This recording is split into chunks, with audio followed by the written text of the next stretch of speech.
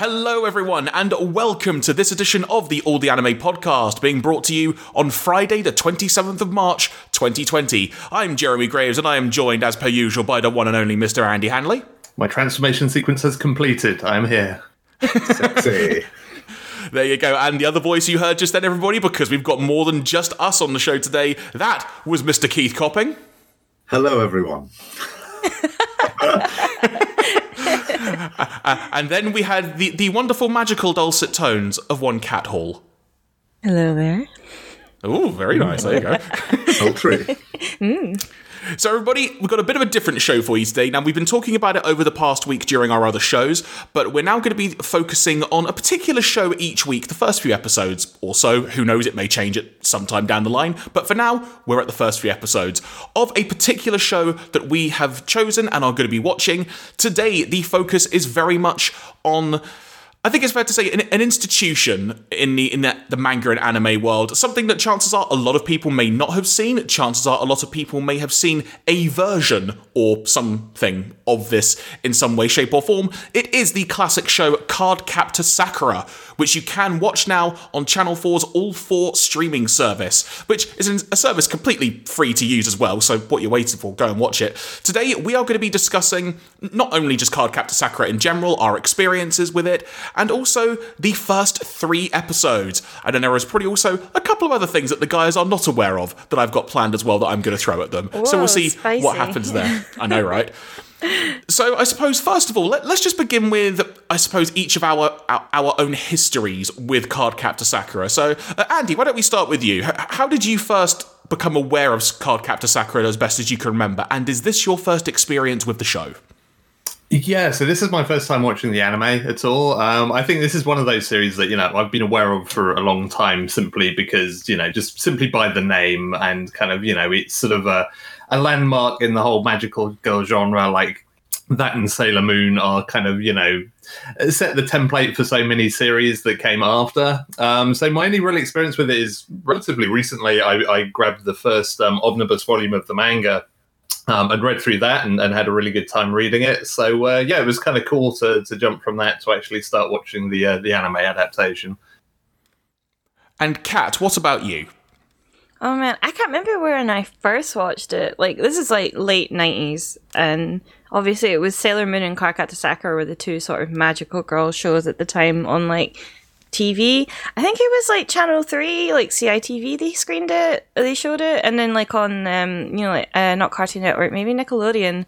I think Nickelodeon had it, yeah, so I just watched it there and I just fell in love with it. And like I remember I had a friend at the time, we would like pretend that I was Tomoyo and like she was Sakura, and like we'd draw tons of fan art and stuff as a kid, and like so it kind of, for me, Cardcaptor Sakura is like proper nostalgia factor, and it goes way back. It's kind of like, that's my magical girl anime at my roots, I guess. Whereas everyone else is Sailor Moon, I was like Cardcaptor Sakura. Kind of like, I guess, like PlayStation versus Nintendo. You know what I mean? So Keith, how about you? Oh god, yeah. My first encounter with Cardcaptor Sakura was when I was actually at university in the early thousands.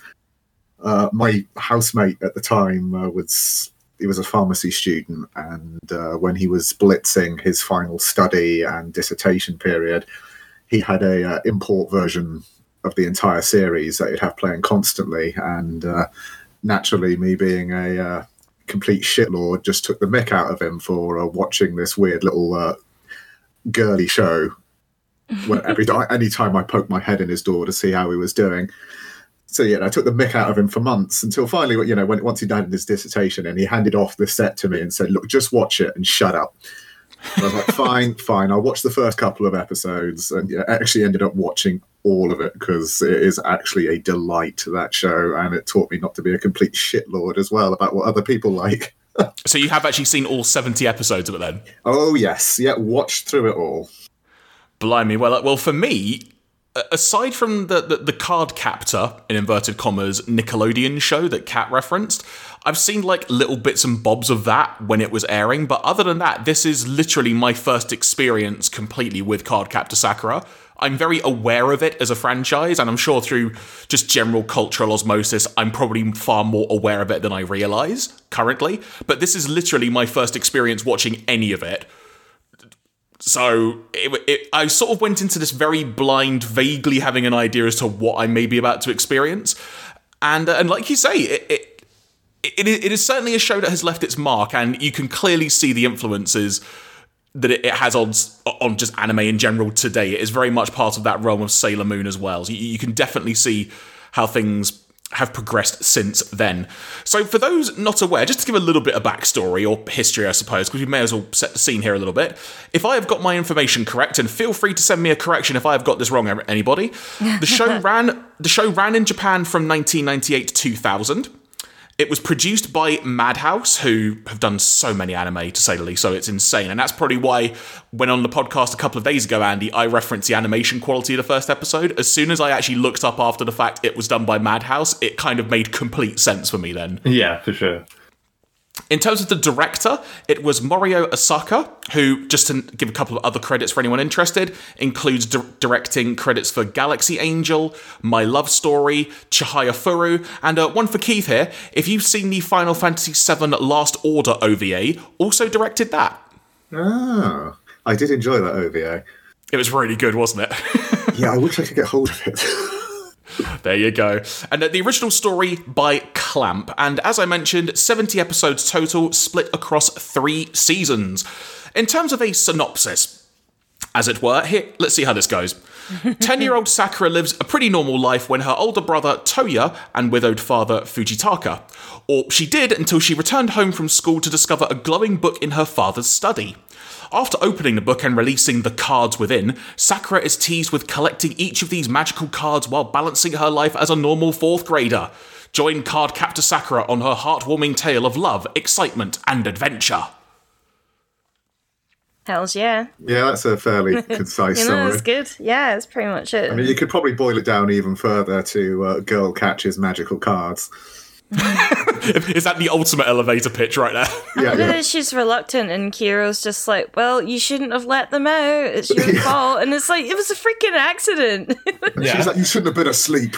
I know. It's so good. It's so good. I feel like at some point he is practically like gaslighting her. It's like, this is all entirely your fault. And it's like, not really. Like, there are complexities to this story. Yeah. And there are like so many other little random details. It's like, oh, I've been asleep for 30 years. And it's like, why are you the Guardian then if you've been asleep? For 30 years, yeah. Well, that all gets explained later in the show. I know.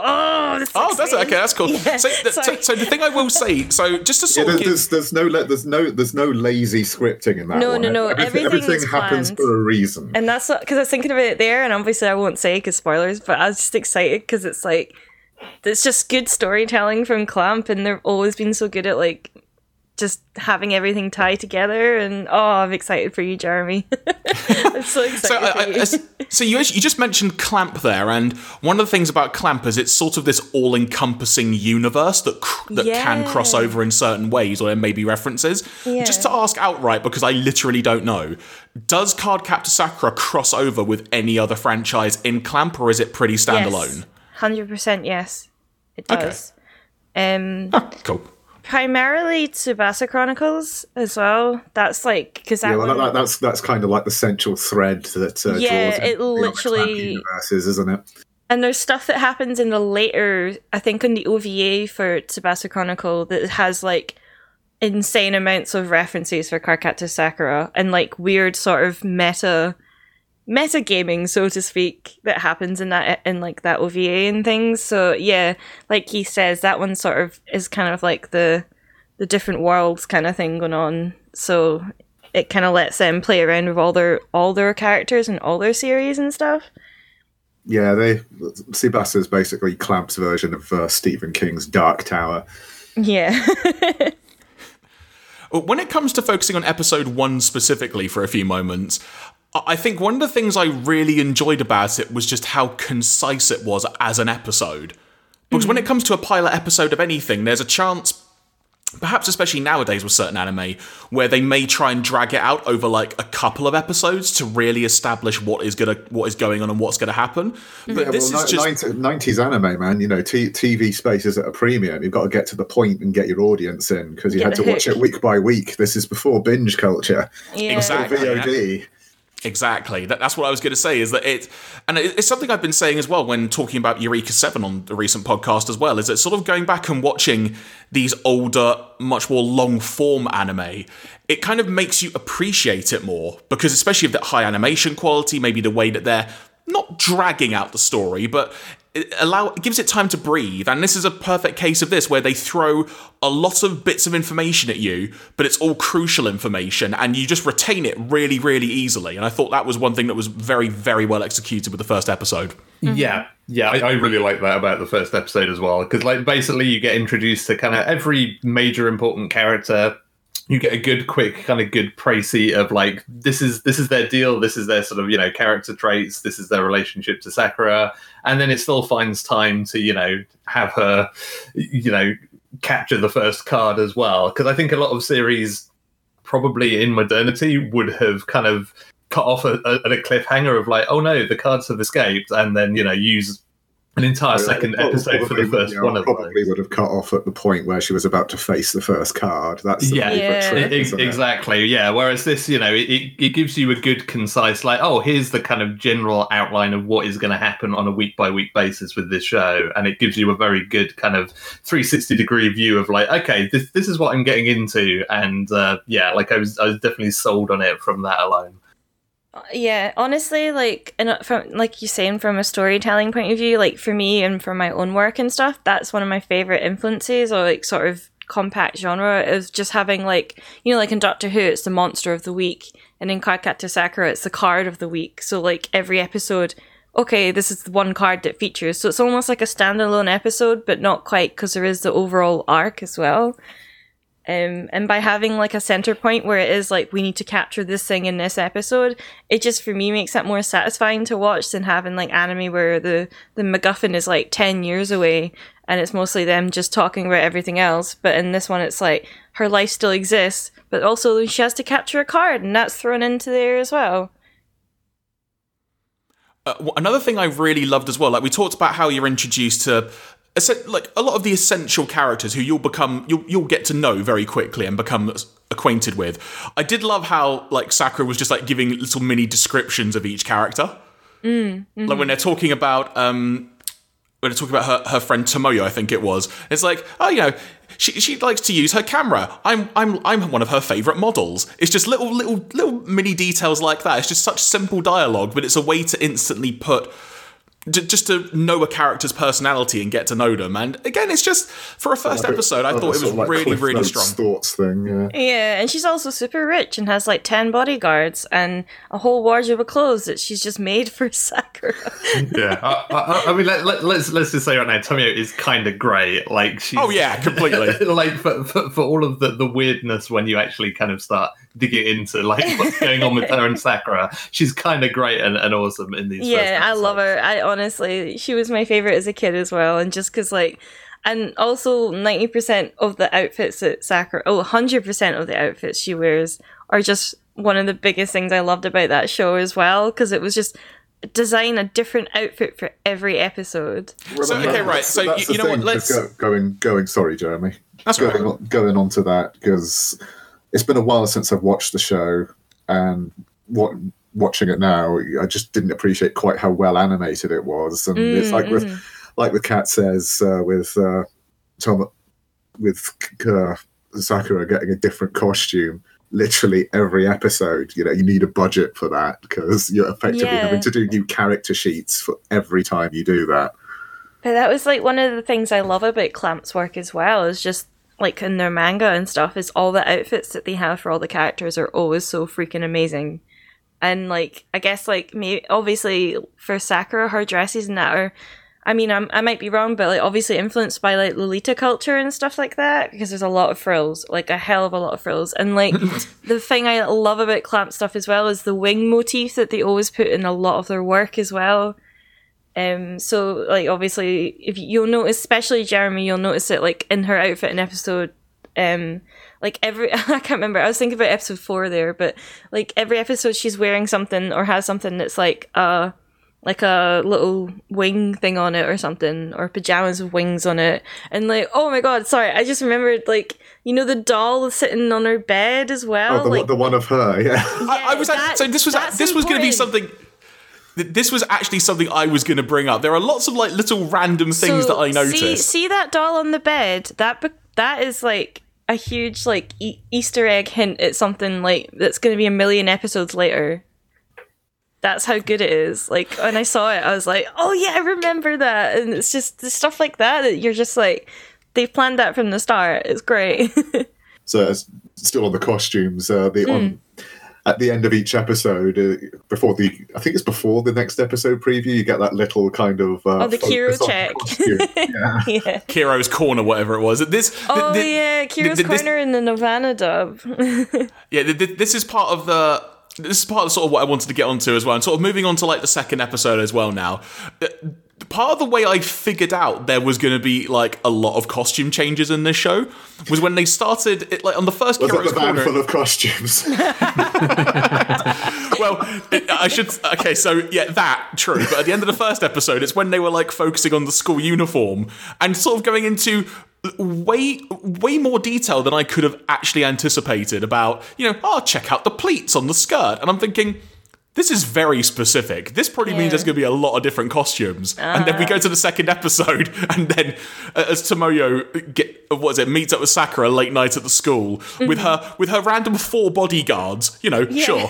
And then she's got her van that's a wardrobe with a bajillion costumes in it. It was just a wonderful moment when you even see Sakura's face of, what the heck is this? Yeah. And then she just gets thrown in. And then she also adds, I'm basically your costume designer for everything you do. Yeah, I love it.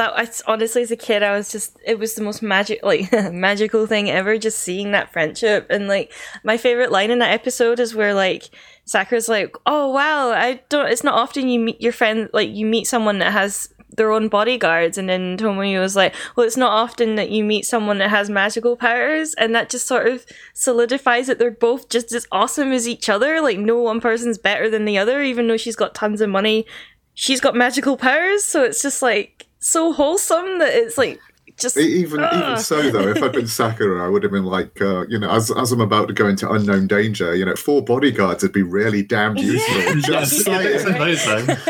I just love the fact as well that when they pull up, with this heiress who is obviously from a family important enough that she needs 4 bodyguards. Yeah, it's and so it's good. Like, we're just going to leave you in the dark. And call us when you want picked up. Yeah, it's like I'm getting mixed messages here. It's so good. Oh, I love this show so much. Yeah, but I mean, it is one of the fascinating things that makes this series still feel fresh now, because I mean, even modern magical girl series now, like you have the very clear delineation that like, your magical girl kind of self has an outfit, like singular, and that is just part of like the transformation sequence, which I mean, I joked about it at the top of this episode. There is no transformation sequence here because it's literally just like, Tomoyo's just designed all these outfits for me. And like, it's very different in that kind of core piece of its setup to, I think, basically every other magical girl series I've seen. Like, I can't think of anything else that does quite this with it. They don't have the Tomoyo support crew, yeah. No. Yeah, the 4 bodyguards. I think I just found the name of the episode there. Tomoyo support crew.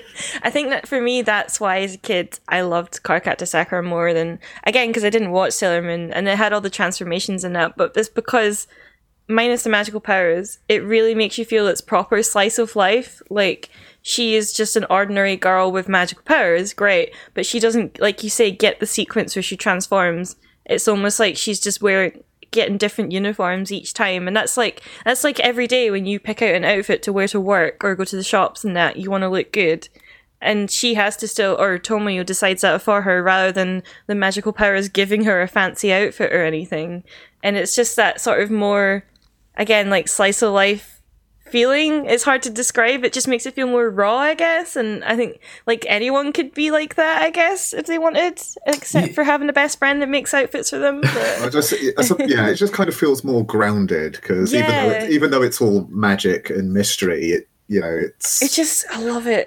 Yeah. Yeah, well, I think that also kind of plays into another element of it in terms of the actual like cards that she's trying to catch here. Like, there is a genuine feeling of like peril to this stuff because although she has like magical power, it doesn't really feel like it's all that kind of all encompassing. Like, it's not the kind of typical like, I'll just wave this magic stick and fix everything. Yeah, like, there's actually like, I mean, especially like. The first card that she has to catch is kind of terrifying when you actually look at it because it's just like this huge behemoth and she's just this little kid who's just like had all this problem dumped on her, and it's like there's actually. And despite that, she just kind of flings herself because when she's like skating up the wall and then just launches herself onto the back of this thing, and I'm like, fair play. I love it that she says, I mean, you need to, especially, I realised after the end of the third episode, you need to take a shot every time she says, I thought I was going to die, because she says it a lot. Because you will die if you do that. Yes. It's just, I think this happened, it's all coming back to me now, but it does happen a lot more in more later episodes as the cards become more challenging. But episode 3 really gives you an insight to like how she has to actually intellectually think about how she's going to tactically capture these cards. It's not like other Magical Girl anime where it's like we're going to just throw our bodies into this and try and defeat the enemy. Because like in the third episode, obviously she's like, how can I capture water? Like, how's that going to work? And Kiro's like, that's not going to work, and she has to think about it, and then eventually comes up with a plan that does work, but that involves her friends helping out and stuff. Yeah, I think that was a point that definitely kind of sold me on like the broader premise of the series, because the phrase kind of monster of the week kind of gets thrown around as a sort of disparaging remark in the case of a lot of anime, and I was worried that it was going to be like, oh yeah, I'm going to figure out the formula of, you know, card appears, Sakura does the thing, problem gets fixed. But yeah, like episode 3 is a really good example of like actual lateral problem solving of like, okay, this is not, I don't have any explicit equipment or any cards existing that will just fix this problem and capture this card for me. Yeah. Like, how do I figure it out? And then, you know, you have a good episode that kind of builds that up through to the, like, you know, like you say, getting everybody involved to actually solve the issue at hand. Yeah, because especially this early on as well, where she doesn't have any cards, basically, it's really difficult because, I mean, she does have to take on more challenging cards later, but she also starts building up this armory, basically, this skill set of so good. different abilities as she captures all the cards. But even then, it doesn't become easier for her because the later cards get really tough, and she has to use everything, and she still has to employ that kind of thinking because vague memories of some of the later ones, some of the really mad mental gymnastics she has to pull, combining the different things together in order to bring down the really, really ultra level cards towards the end. And like, it's, I forgot what I was going to say. Oh crap, my brain just died. While you try and remember, Kat, I'll jump in with the point that I've got in. No, just because I've got a point ready, but to go back to the point about the peril in this show, a couple of the things that really stood out to me about these 3 episodes were, as was mentioned, like essentially the card she has to tackle in the first episode, it's a freaking giant bird. And when she has to skate up the side with her rollerblades, which is a really awesome moment, not only from an animation point of view, but also from just a character point of view. Well, yeah, she just flings herself in there. Yeah. It's just exactly. Yeah. But when you look at it from the perspective of, she's literally been thrown in at the deep end, quite literally, just been told, nope, just come out in your PJs, get your rollerblades on, we got to get this card back. She is really not equipped at all to do this. All she's got is her magic baton, which she doesn't know how to use. And she's got to just deal with it. But then there's this moment where she just suddenly has just that spark in her brain. She skates up the side of a freaking concrete wall and backflips onto the back of this bird. And there's just a wonderful moment of, when you think about other shows like this in general, be it something like a Sailor Moon, or be it something, just to take another example, like Power Rangers, for example. When you think about Sailor Moon, Usagi is quite a klutz, but she's basically told what to do in order to get the job done, and as she gets more confident, she obviously figures it out more and maybe has other influences from the other Sailor Scouts and stuff. In Power Rangers, they've all got some kind of ability. For example, a few of them do karate, some of them do gymnastics, one's a bit of a scientist and whatnot. They've all got something which lends itself to a situation that can help them or combine as a team. But Sakura literally just has to do it and just comes up with that on the fly. So from a character point of view, it's a really blooming strong showing. Yeah, well, to be fair as well, it's kind of established in that first episode that she is a little bit of a gymnastics prodigy as well with what she does in the cheer squad. Yeah, and definitely agreed. But the other thing that comes across as well, which was another thing that sort of really sold me on this, it was actually in episode 3 where I was fully sold on this after really enjoying the costume bus, if you will, in episode 2. The episode 3, it was actually the level of peril that was actually involved. Obviously, the giant bird thing, you're like, okay, that was pretty damn cool. Maybe a bit of luck. Second episode, it's the shadow card, which is pretty daunting when you essentially have all the shadows of the students of the school. How the hell are you going to get rid of them and whatnot? But in the third episode, it's literally someone being pulled under and nearly drowning. And the bit where the penguin's nearly going to drown, I was genuinely worried. But the amount of peril it establishes when you think about that this is a show for kids. I don't know what time slot this may have been airing in Japan, but you think about the high bar that they have set with the level of peril and danger involved. It really shows, it puts it on a different level compared to other shonen shows of the time, I would assume, that you could establish from a danger point of view. It's a little weird, this one, actually, because I'm not sure what how exactly they've achieved this effect. But, I mean, you mentioned the peril going on. The way it's balanced, I mean, there is a genuine sense of peril throughout the show, but at the same time, even with that, the show doesn't lose its kind of feeling of wholesomeness. It is I've never really watched a show like it before or since, where they've got this strange balance between, you do feel like, the characters are in genuine danger. There are genuine stakes going on here, but at the same time, you feel like everything's still gonna be okay because everything is just so nice. She's so optimistic considering she nearly died like 1 million times in the series. So she's like, I can do it. It'll be fine, even though she's always struggled like at the start.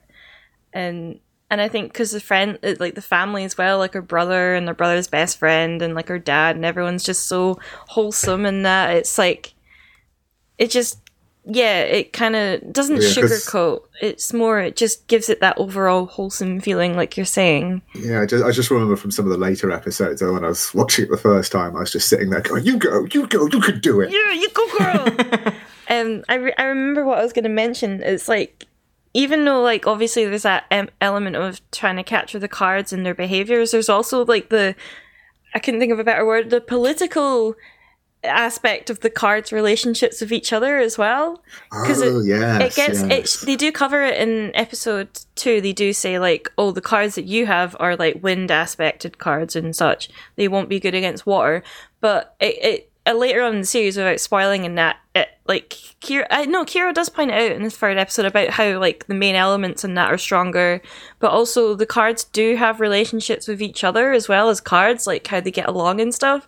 And I'm sure that gets again, it's foggy for me, but I'm sure that gets highlighted more in the later seasons and that, like their relationships. There's some really big things later to do. Yeah, so and that just plot points that adds more sort of social aspects to an otherwise magical girl anime, because I guess in like Sailor Moon it is just like, obviously they're all physical people and they're all dealing with like, all the Sailor Scouts and that are dealing with their own things, but for this, Cardcaptor's basically the mum and she's looking after all these cards and all the cards have conflict with each other or whatever, and she has to like try and help them out as well. And yeah, it's not just about her and like her friends and family, and that the cards now have their own political discourse going on, so to speak.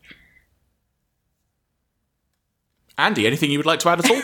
No. I mean, I think that's I agree with all of that stuff, and yeah, like I think episode by episode, looking at these first 3, like they all have really strong kind of standalone stories. I mean, like I think that the whole shadow thing in episode 2, like that could easily just be like a Doctor Who episode or something, and it would work just as well. Like there's some really good ideas that are just clearly like running all the way through the series to give it a good strong start.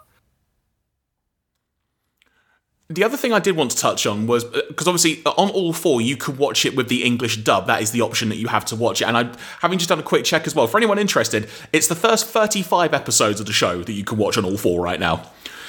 So in terms of the English dub, I thought it was really, really strong. And I know we referenced the Card Captor version of the show as well, which, again, I remember nothing of. Kat, you might be able to remember some of it more than I can. I double-checked. It is I can never pronounce it. Novena or Novana, whatever. One of those dubs. I checked. That was the one that aired in, like, the early 2000, late 90s, early 2000 here. That was a dub I heard, so hearing this new dub, or the one that's more faithful to like the original translation with no cuts in that, it's weird, because I'm so used to hearing Sakura with like a more... She's called Sakura Avalon. They changed the names. Wait, what? So I'll have a list of it here. They changed the names, so I kept wanting to say Madison instead of Tomoyo, because they call her Madison in that dub. Oh my god, really? So Sakura... The bad old days of sanitizing. Yeah, so Sakura was Sakura Avalon. Sairon Lee is Lee Shaoron. His cousin, Mei-Ling Lee, is Mei-Lin Ray. And then Toya is Tori. Madison...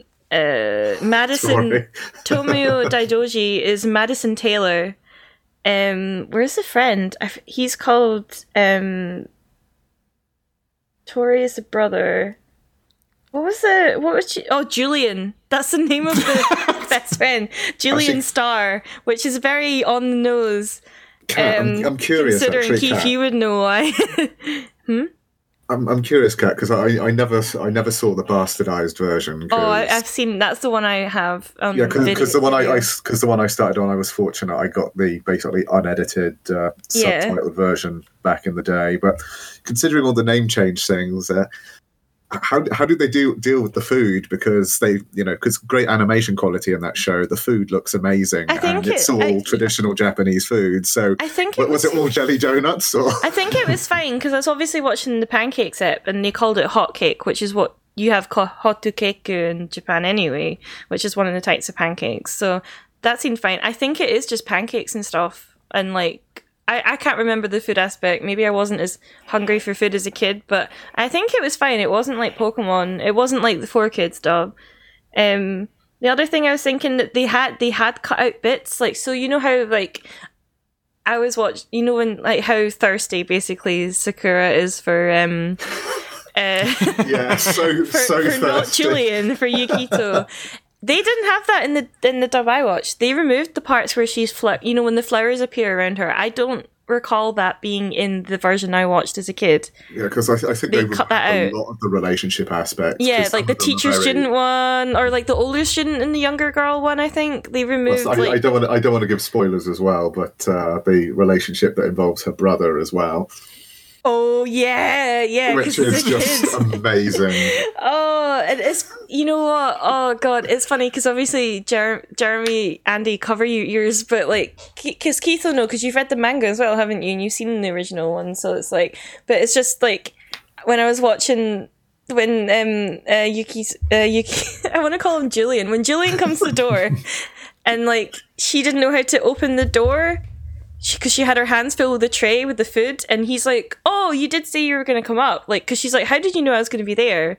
It's just stuff like that you're like, they thought about everything, and I can't say any more on that because obviously it'll just ruin it. But like, I will say, I did wonder when that happened because I thought, oh, maybe you just heard her walking up the stairs. Clamp have spun a large web of intricate storytelling that it's like comics when they just randomly throw something out in a panel and then like a couple of issues later it comes back and it's like the most important thing ever, and so many relationship strings as well. All of it comes back, and I'm so excited for you guys because I want to get messages from you guys going, "Oh my god, I didn't realize!" Like it's like on the surface, it's this amazing like magical girl anime, and it's cute and it's clamp, and it's about the young girl achieving things. But then it just gets deeper and like, but not darker. It just gets more wholesomely deep, so to speak, and it's just so good. Yes, because the show never, even when things get really dire and peril ridden, it's never kind of grim dark. No, depressing. No, it's not Evangelion, basically. God. It's not even like Madoka, which is obviously a reverse on the trope of Magical Girl as well. But yeah, it's funny because I was thinking about there that like there was like anime movie videos. I mean, you still get them, right? People still make AMVs, but Yes, they do. The first one I watched was this Cardcaptor Sakura one, and it's still on YouTube now, and it was like 2005 or something, and I didn't even watch it on YouTube. It was on a, like Alta Vista or something. Was it like a real player or something? Yeah, it was a Cardcaptor Sakura music video someone had made to an Enya song that I really like. And that was actually, for me, the pivotal moment of why I wanted to do video editing and stuff as a kid. Because it was like so inspiring, and I guess it's like come full circle because now I cut trailers for work and stuff, and it was all thanks to Cardcaptor Sakura and Enya, I guess, on the side, but Cardcaptor Sakura. So thanks, Enya. Thanks, Enya. Thanks, Sakura. Enya's also a magical girl in her own way. She is living away alone in a castle. She does, because she is insanely rich. Yeah, good for her. Do you think she sings in the shower and like the entire island can hear her? Just like. Well, because of the way she layers all her vocals, she has to take like a dozen showers in order to sing in the shower. Yeah, she just steps out of a shower into another shower. Well, that's why she needs the castle. It's like half of it showers. Yeah. It's those acoustics in the castle is amazing. So she can wander through it looking ethereal. Yeah. And elf-like. Thanks, Andy. So I guess as we sort of start to wind down this a little bit, Andy, are there any other random thoughts that you wanted to impart, or any random questions you had, or any just random things you noticed when watching the first 3 episodes? No, I don't think so, really. I mean, I think we've covered all the major stuff. I mean, yeah, like it's interesting to hear you guys talking about the foreshadowing stuff, because that's a really, some of that stuff is dropped in really nicely in a way that it's not that kind of big, somebody says something and then, you have an obvious kind of cutaway or somebody's facial expression or something to give you a big nudge, wink, wink, like that was a hint about something. Like it's just kind of there and it just sort of lives and breathes within the fabric of whatever's going on at that moment. It's very organic, yeah. Yeah, exactly. And so it's nice to know that those things are actual. They're not just my imagination, that they are actually just sowing seeds there, but just in a really nice little subtle way that's just there enough so that you know that it's happening, but not enough to be a big kind of, mic drop, like, oh no, I see what's happening here moment. Kat, anything from you? No, I think Andy's right. We've covered a lot of the tracks, and about the foreshadowing, for anyone that is watching this for the first time, don't overthink it, because obviously it is still quite a cute sort of like slice of life, wholesome show. And like Andy was saying, it's not like deep drops of hints. It is just sort of little nods and subtle things that they've put in the show that later on get touched on. We're not going full Always Sunny in Philadelphia. Yeah, we're not like spinning some sort of meta layered tale here. It's just stuff that makes sense when you watch it later. Yeah, it's about, oh my god, don't get me started in Tsubasa Chronicles. We'd be here all day, man. That show's something else, honestly. But yeah. And as well as for a better sort of understanding of the Clamp sort of, if you were to get yourself into watching or reading anything that Clamp have done, Cardcaptor Sakura would be my starting point personally. Yeah, definitely. To me, that's like the sort of the center. That's like the catalyst for a lot of stuff that I later read or watched that was by Clamp. I still need to actually start and finish Magic Knight Raynarth. Raynarth. Rayearth, yeah. I heard Raynarth. Raynarth. That's a strange Thundercats crossover. Rayearth. I was sure there was an N in the title, and I'm like, no, there's probably not in it. Raynarth. What are you? What is this descended to? But yeah, Cardcaptor Sakura to me is like the cornerstone of my magical girl world, so to speak. Keith, any additional thoughts from you? Not really. I'm trying to remember, because it's been a while, because I'm thinking about Tomoyo again. Is it Kat? Did they ever actually mention what her parents actually do? What corporation they're head of? I think they do, and I think it's mentioned in the movie as well. The one where they go to Hong Kong.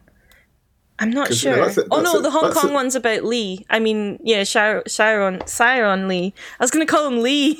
Oh god, you're going to be. I feel so sorry for you, Kat, having to deal with all these names. I know, it is confusing. It's not confusing too much, because these are their true names, and I'll get used to them. But again, I guess growing up on a really wrongly named dub with like Madison and all that. I'm like, oh, that's what I grew up on. It's like Eris and Aerith. Yeah, and I think I think they do mention what her mum does. I'm sure they do. Because, you know, a four-person bodyguard team, that's a hefty security detail. I think it is something, I don't know if it is something to do with fashion maybe, or it is like something corporate. It's something mad that she's clearly a precious, like, legacy. Either that or totally Yakuza connections right now. You know what? Judging by the outfits that the bodyguards are wearing, I would not be surprised if it was an all-female Yakuza gang going on in the world. That'd be awesome. I know. I just forgot how badass it was when they all get out the car, and I was just like, yes, strong females. It's so good. I'm so excited. She's the daughter of the president of a toy company, according to the internet. That would explain it. Sugar, that's why. Toys full of drugs. That's why in the in the fourth I remember now. I think it is in the fourth ep or one ep where they have these like little handheld walkie talkies. Yes, like, that's in episode 3. I think they get the 3. Yeah, it's like they're not at all cell phones. Yeah, because I remember in the original dub, it's like 90s. These are prototypes from my mum for you to test out, basically. Yeah, so of course she's rich. She gave one to Kero as well, which made me laugh. Yeah, he gets his little. Oh, I love it when he gets his own little bow tie as well when the second out. It's so cute. Do you reckon this is also the reason why, like, Sakura is the only kid that still has a pair of roller skates in the late 90s? That, like, Tomio has just, like, foist them upon her. It's like, look, it is. It totally must probably. Look, my dad's toy company is making these things. Nobody's buying them. Like, I need a brand influencer. Please wear these roller skates for me. And why her wrist guards have got her name, like, tattooed, like, I was going to say tattooed on, that makes no sense, like, labelled on them. Yeah, like, drawn on with Sharpie. That's Actually, your point there about influencer, Andy, well, it'd be quite interesting if this was a show that was made now with the way technology and things like influencers, how that would be brought into the show somehow. Yeah, probably. Just have to, like, collect the DLC from an ebook or something instead of collecting cards. I don't know. Let's still collecting cards, but she'll be doing it on Instagram. Got to get those numbers. So, but purely out of I don't know, but on the more recent series, what was it called from last year? Clear Card, was it? The Clear Card arc, yeah. Yeah. Do they still keep to that feeling very 90s, or have they, for lack of a better term, brought it more into the modern day? I've not actually seen it yet. No, that's cool. It's just out of interest in case anyone knew, because I didn't know if any of us had seen it. It's like, are you okay, Kat? The way you said it. Oh, I know, it's just a bit strained, almost like, I haven't watched it yet. It's like I betrayed Sakura. What do I do? I'm sorry, Madison. I mean, no, I got the name wrong again. So the only other thought I'll throw out is the Kero's Corner stuff does make me laugh with how it's just looking into the costumes. But I think my favourite note was the episode 3 one where he explains that her costume is waterproof. Yeah, but that's important because she went to an aquarium and she's catching. No, I know, but it just made me laugh. It's like, oh yeah, Tomoyo plans ahead. Yeah, it's basically a full-on friggin' rubber fabric costume that she's wearing. It's great. Oh no, yeah, I'm not knocking it. I was just like, oh yeah, that kind of makes sense. If you're dealing with water, that would make sense. It's just logic. And a slight then I go for it, Kat. Go for it. A slight sidestep, but the one biggest thing that they had in the dub that I watched in the younger dub when I was younger is the music and the soundtrack is completely different. And I need to find a clip from the old dub for you guys to listen to where it's more like 90s sort of like 90s anime synths and stuff. And like there's a song that plays when she's roller skating at the start in the first step that doesn't play in this one, and I was like waiting for the song to start. It's like a full-on English audio track where it's running just, like, along at the speed of sound. It's something like just around the corner, do do do do do. It's like a proper pop track that they play, and they didn't have it in this one, and I was like, oh no, this is so different. I don't know if I can handle it from the trashy dub that I watched. And it's just, honestly, there's so many different audio changes. And like Kero's Corner has a whole different audio track.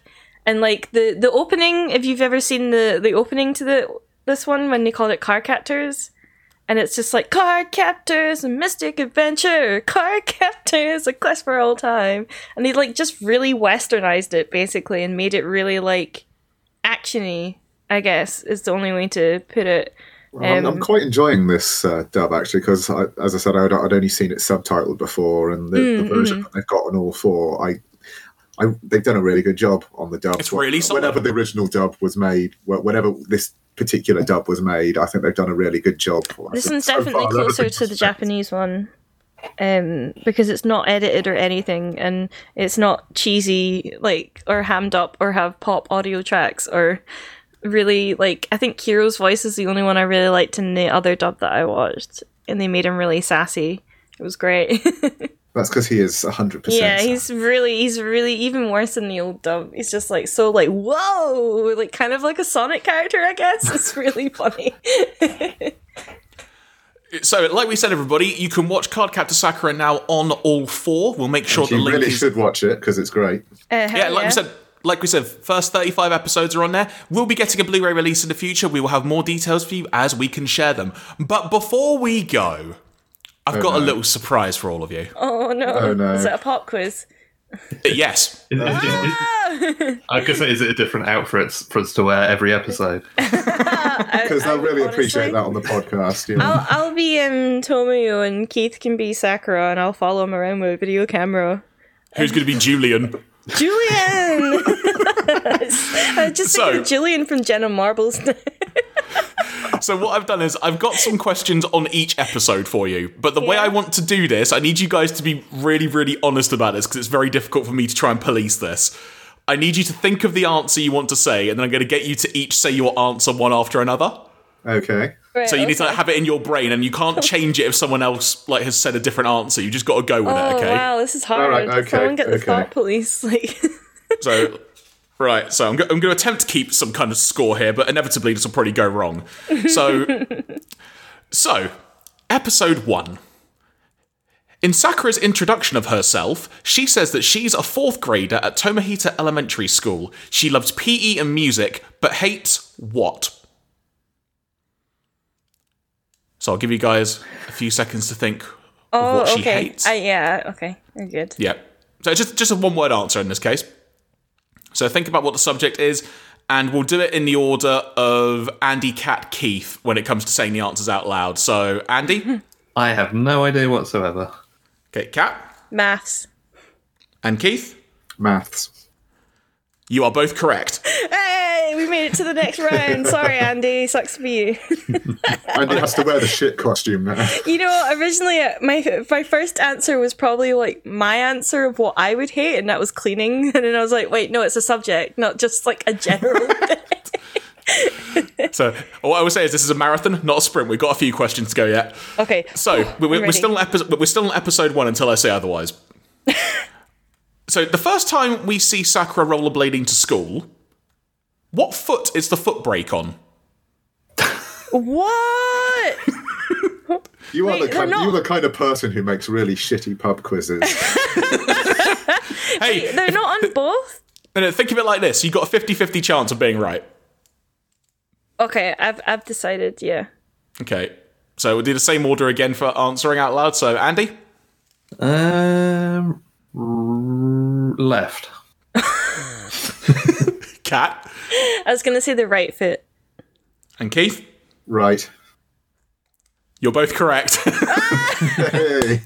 Now, I will note that from a continuity point of view, it does change in some of the other episodes because I was annoyingly keeping an eye on it. Wow. All of us talking about all the cool little details, and Jeremy's like, I was keeping an eye on the brakes on her. So, still on episode 1. What colour are the pom-poms of the cheerleading club? I know this. that. I know that. Oh, my hand's up. I know this. I can't see that cat.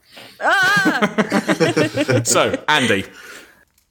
As the resident colourblind person, I'm going to guess yellow. Oh, crap. Sorry, mate. Oh, Jeremy, you are so insensitive. I know. Well, okay, Andy, I'll put it this way. What would you want them to be now? I'll exclude you from the question, but what would you want them to be, if you could? I think they were yellow. Kat? Yellow. Keith? Yellow. All of you correct. Yay! And Andy, I'm so sorry. This will be reflected in your performance review. That's what I had a feeling was going to be said. So, who was the creator of the Clo Cards? Oh, no, wait. It is said in episode 1 No, who I know created it's said, them. but my head scrambled with the dub from that I watched as a kid. No, it's fine. It's fine. I've got it. got Yeah, this. we're good. Yeah, I got this, bro. I know my Okay. got the So- Sakura. Andy? Is it like Chloe Reed or something? Kat? Clow Reed. Keith? Claried. All of you are correct. Yeah! Because so they call it Clo in the series, but I always remember it as Clow, so... It is spelt Clow, which was Yeah. I'm sure is going to confuse me to no end. I'm curious to I know think- how it's pronounced in Japanese. Well, but- in the really, like, cheesy dub, it was Clow, Cardcaptors of the Clow. Expect the unexpected now, so... Expecting the unexpected. It doesn't that become the expected? Yeah, don't ask me. The dub was weird, okay? So, final question for episode 1. Mm-hmm. How long did Caberos say they were asleep for until the seal was broken? Oh, dude. Oh, we mentioned this during the podcast. Yeah. It's like I tried to throw a few little seeds in, didn't I? Think about it. So, Andy, It was 30 years. Kat, 30 years. Keith, 30 years.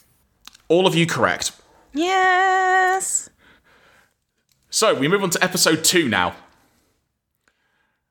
And for when it comes to answering the questions, in this round, we're going to do the order of Kat, Keith, Andy to give the answers out loud. Oof. This is a tough crowd. Yeah, I'm trying to make this fair, as fair as I can. No, I don't want to lead the group. Oh no, I see this. I see where this is going now. I'm screwed. Because I'm even first on episode 3, which I didn't actually get round to rewatching. I just realised that. Nicely played, Jeremy. Nicely played. This will be reflected in your performance review, Keith. Stings. So, episode 2, question 1. What time was Sakura woken up by Caberos at the start of the episode? Oh, no, wait, sorry. Are we all thinking about it, or are we done? So I'm giving you a couple of seconds to think. So, Right, okay, Kat. because I remember thinking about it when it happened. 7 a.m. Okay. Keith? Stomach. 7 a.m. Andy? 7 a.m. Correct, all of you. Excellent. Yep. Because I remember thinking that, and I was like, what time is she going to school at? Like, what the hell? She's got to do the cleaning. Yeah, she's stalking Julian. I mean, I forgot his name already. Yukito. I almost said 7:30, then realised that's the time my alarm goes off. I was like, wait, that's not right.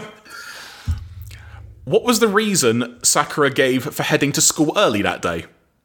Oh. Whoops. I kind of ruined that for you, didn't I? Kat?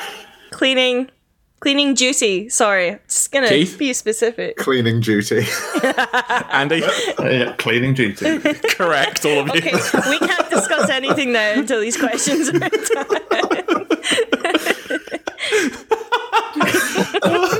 God, Keith, why'd you have to spoil the quiz for him? It's not my fault Jeremy doesn't plan ahead. Question 3. How did Tomoyo capture evidence Sakura was flying the night before? Okay, a real answer. Sorry, just gonna be Kat. a joke answer. On our video camera, which Keith. records on tape, by the way, not digitally. Sorry, just had to say that. Keith? Video camera. Andy? Yeah, on her camcorder. Correct. Oh, Question 4. True or false? oh no. Caberos says that most of the cloud cards don't appear until nighttime. Was that true or false? Did Caberos say that during the episode? Kat. True. Keith. Sorry, you cut out for me. What did you say?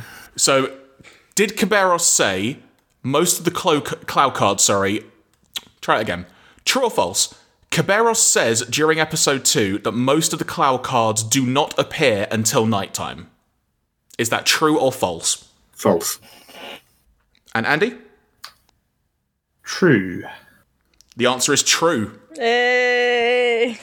I dispute that. He said some of the cloud cards come out at night. Oh. That's what I said, most of the cloud cards. No, some. Yeah, but the actual dialogue is some of them come out at night. I think you'll find. Well, we shall wait until episode 3 then, won't we? I guess to find out how we're all going to perform in the quiz. Keep sliding. Wounded. So, now, if you all don't get this at this stage, I'll be very disappointed. Let him catch up with his harsh brownies, Keith. How many private bodyguards were there when Tomoyo was dropped off at school? Oh, shh. Cat. 4? Keith. 4. Andy. 4. Correct, all of you. I thought there was 5, but then I was like, actually thought about how many seats were in the car, and that's how I remember. I mean, I saw 4. If there were 5, then you're all wrong. So. No, because she kind of stands in the middle of them. She's like the badass with the 2 on each side, so it's fine. Question 6, the final question on episode 2. How does Tomoyo help Sakura get rid of all the bad shadows, leaving only the actual bad shadow in its wake? The actual bad shadow. Sorry. I couldn't think of a better way to phrase that, I know right? what you mean. So, Cat. It turns on all the lights in the school. Keith. Yeah, it turns on all the lights in the school. What she said. Andy. Yep, she turns on the lights. All of you correct. Hey! Now we move on to episode 3. Oh, good luck, Keith. You're going to need it. Oh, hell. Question 1. Her class ended up going on a social studies field trip. Each group went to a different public institution. Where did Sakura's group end up? Keith. Gonna say the aquarium. Oh, are you sure about that, Keith? And then Andy. Yes, the aquarium. And Kat. The aquarium. All of you correct. That was a really tough one. Question 2. Who was it that helped save the penguin get out of the whirlpool after the penguin show? Keith. Uh, Good luck, mate. Toya. Andy. Yeah, it was Sakura's brother Toya. And Kat. Toya. Correct. Ooh. When do we get into the second half of the episode? That's the one that Keith hasn't seen. What is Sakura baking in the house? Keith. Pancakes. Andy. Pancakes. Kat. Hotcakes.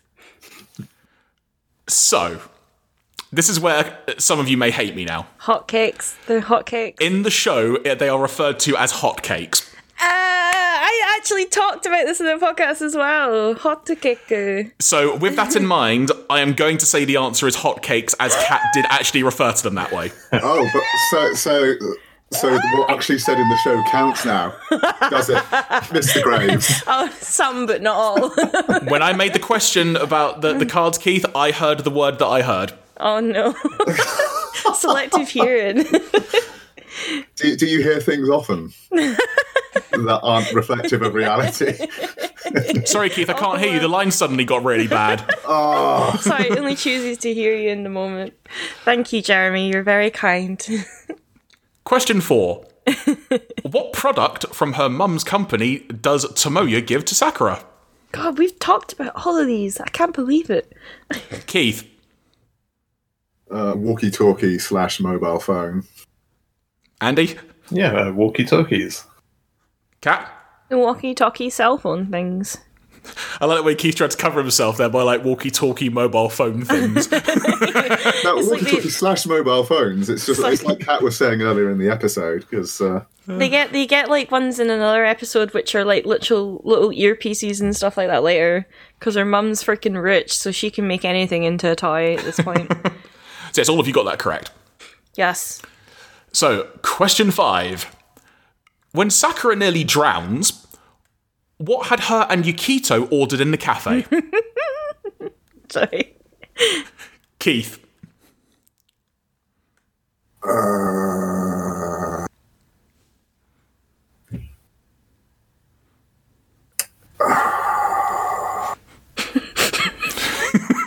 That exhale just goes on for 5 minutes. Like, so what they order on When they're in the cafe at the aquarium, what do they order?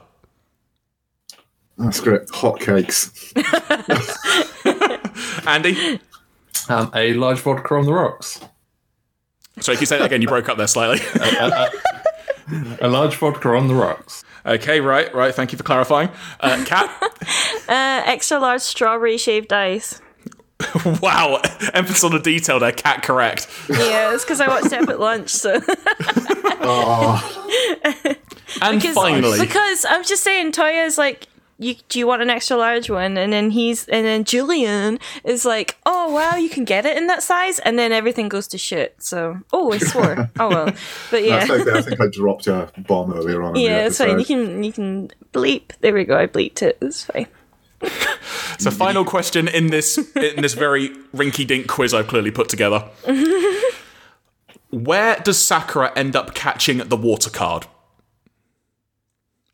Keith.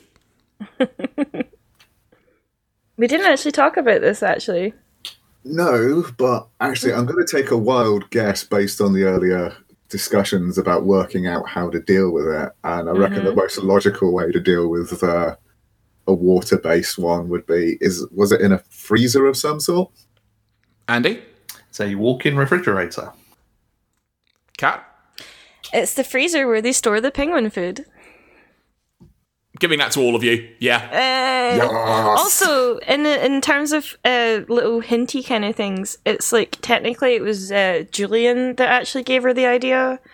Because oh wait, you guys hadn't seen it, but like when they're sitting in the cafe and then he's just like, oh, it means that Toya doesn't need to be cold anymore because he had to go into the freezer a lot to get food for the penguins. And I was just sitting there like, why is he saying this? And then I was like, what? Is that a hint? What's going on? And then, yeah, sorry. Anyway, yeah. So I have tallied up the scores. I'm pretty sure Kat won. I hope I've won. No, I'm pretty sure you've got every question right. So Keith, you got 14. Out of 17. Oh, that's not bad. Andy, you got 13 out of 17. Which, considering hindsight being 2020, I did ask a bit of a bad question, which you actually got right. Yeah, I got that right anyway. I'm not that colourblind as it turns out. And Kat, you got what I would describe as a perfect game, 17 out of 17. why? Thank you. Obviously, when it comes to the pancake hot cake thing, if you two want to add an extra point onto your scores, you can. But the official record states it was 13, 14, 17 as the scores. Fair days. Congratulations to Kat. Why? Thank you. I will be honest. If Kat had not won this, I would have been really worried.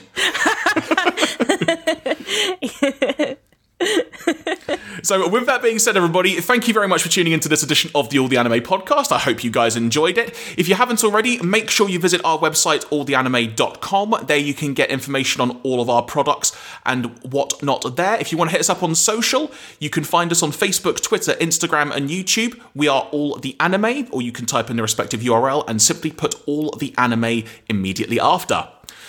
Any closing thoughts anyone would like to impart before we conclude? Keith? Watch Cardcaptors, it's great. What, as in the Nickelodeon one or Cardcaptor Sakura? Watch Julian. Oh, I'm sorry, and Mr. Madison. Pedantic. Yes, watch Cardcaptors. Cardcaptor Sakura. God damn it. On all four. Oh, perfect. Kat? Don't forget to capture. Sorry, let me start that again. Do you want to try that again? Don't capture the COVID. Leave that alone. Yeah. Oh, yeah. Wash your hands. And don't forget, the only thing you should be catching is Cardcaptor Sakura on all four. Nice. Yeah. Andy? Yeah, I think it holds up really well. So yeah, watch Cardcaptor Sakura and do so while eating some quote-unquote hot cakes. Oh, dude, that's what they call them in Japan, man. Followed up by some strawberry ice. But they're in Japan. Extra large, actually. Extra large strawberry Extra large strawberry ice. Watch Shaved out for that ice. brain freeze. I feel like I should change the name of this episode now to Hot Cakes. Hot cakes. Hot cakes. That's a very different sort of podcast, Jeremy. Yeah, that's the after hours one. That's tonight. It's fine. Folks, thank you very much for Yeah. Thank you very much for listening, everybody. What I will say is that the next show that Andy and I will be recording is on Monday. If you have joined in on the watch along for Cardcaptor Sakura, let us know what you thought of the episodes. Throw us a message on Twitter. Use that hashtag #AskAllTheAnime. I hope you liked it. Exactly, let us know what you thought of it. Or, hit us up on Facebook as well when we put out the questions on Sunday, most likely, or the request for questions, I should say. And also, let us know how you did in the quiz. Did you get all the questions right? Do you dispute anything that I've said? Maybe particular phrasing? No, don't. Let us know, because I'm sure I will not want to hear about it. Keith makes a fake account. I think you'll find, Jeremy. I think you'll find it's actually some of the cars, not all of them. So, folks, thank you very much for listening. Have a great weekend. Stay safe, all of you out there, and hope this has helped pass some of the time for you. From all of us, we will talk to you soon. Bye-bye. Bye. Take care. Bye.